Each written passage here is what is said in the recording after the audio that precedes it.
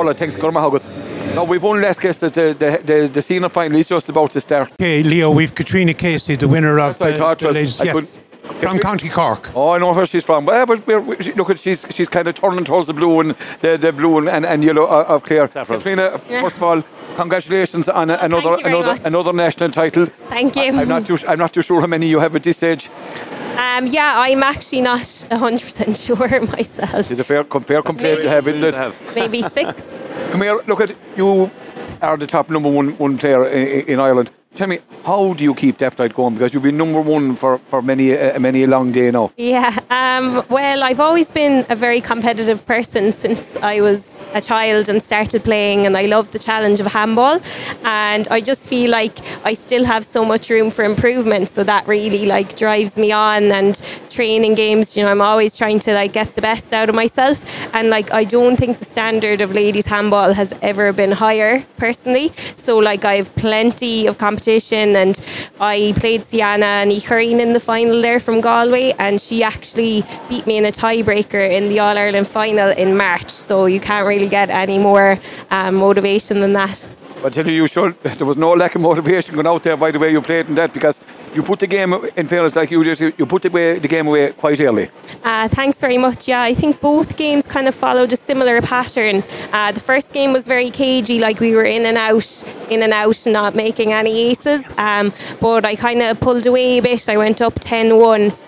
Sienna actually works in the field of sports psychology, so you know you're not really going to rattle her or shake her confidence, and like she's never beaten, so she wasn't going to give up, and she got a few in a row, then got back to maybe 6-10, but thankfully I was able to finish the game out. And then kind of similar in the second game, I went through maybe a patch in the middle that I wasn't totally pleased with, but that's going to happen, and then the pressure of final and stuff as well, we were both going to make mistakes, but overall it went well.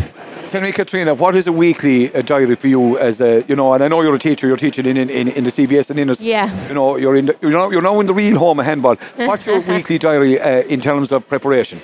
Yeah, so it's probably changed like over the years. I'm 30 now, so I really have to focus on like recovery and staying fresh.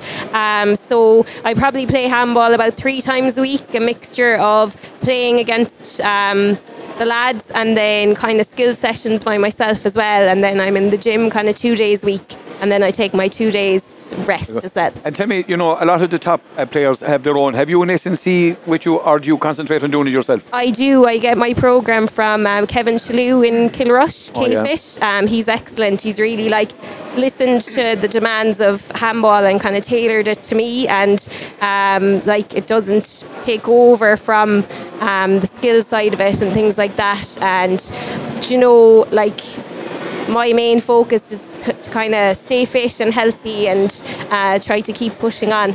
And have you any strategies in the mental side of all sports is very important now, especially at elite level, and you're there. From the mental point of view, is there anything you do to strengthen that end of it, or prep you can do, or yeah, definitely, or whatever? Yeah, I do a good bit of journaling, like, and kind of get my thoughts down on paper. I'm really focusing on like avoiding nerves.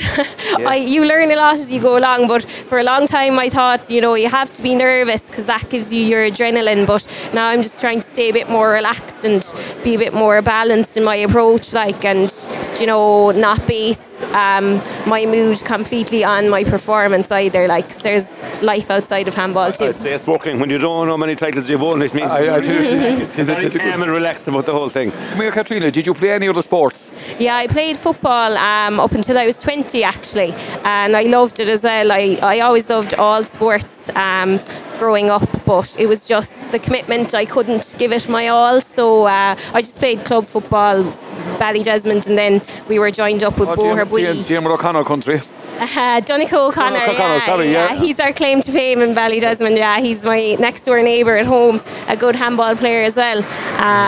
So yeah, my family will be big into all kinds of sports, and we watch all the hurling and football, and I do miss like that team aspect a bit, alright, but I play doubles with Ashton O'Keefe, and we've played together since we were 8 years old, like, and so it's a nice bond that we have.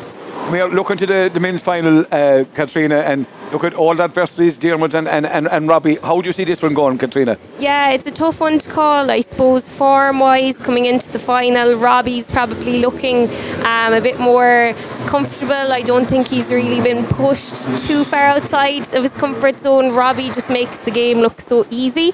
But I know, like, Diarmuid is a fierce competitor as well, and like playing in Toomgraney as well, he's going to want to put on a show. And sometimes, like, coming into a final, you don't want to have shown your best hand in the previous rounds either, so he could be poised for a good performance as well, so it should be interesting. Yeah, and they're about to take the first ball. Diarmuid has won the serve. Catriona, time is caught up on us, unfortunately. We'd love to talk to you again. Hopefully you might join us again another time. Of course. Fake News Radio, and Thanks for having me. congratulations again. Thanks very much. Well done.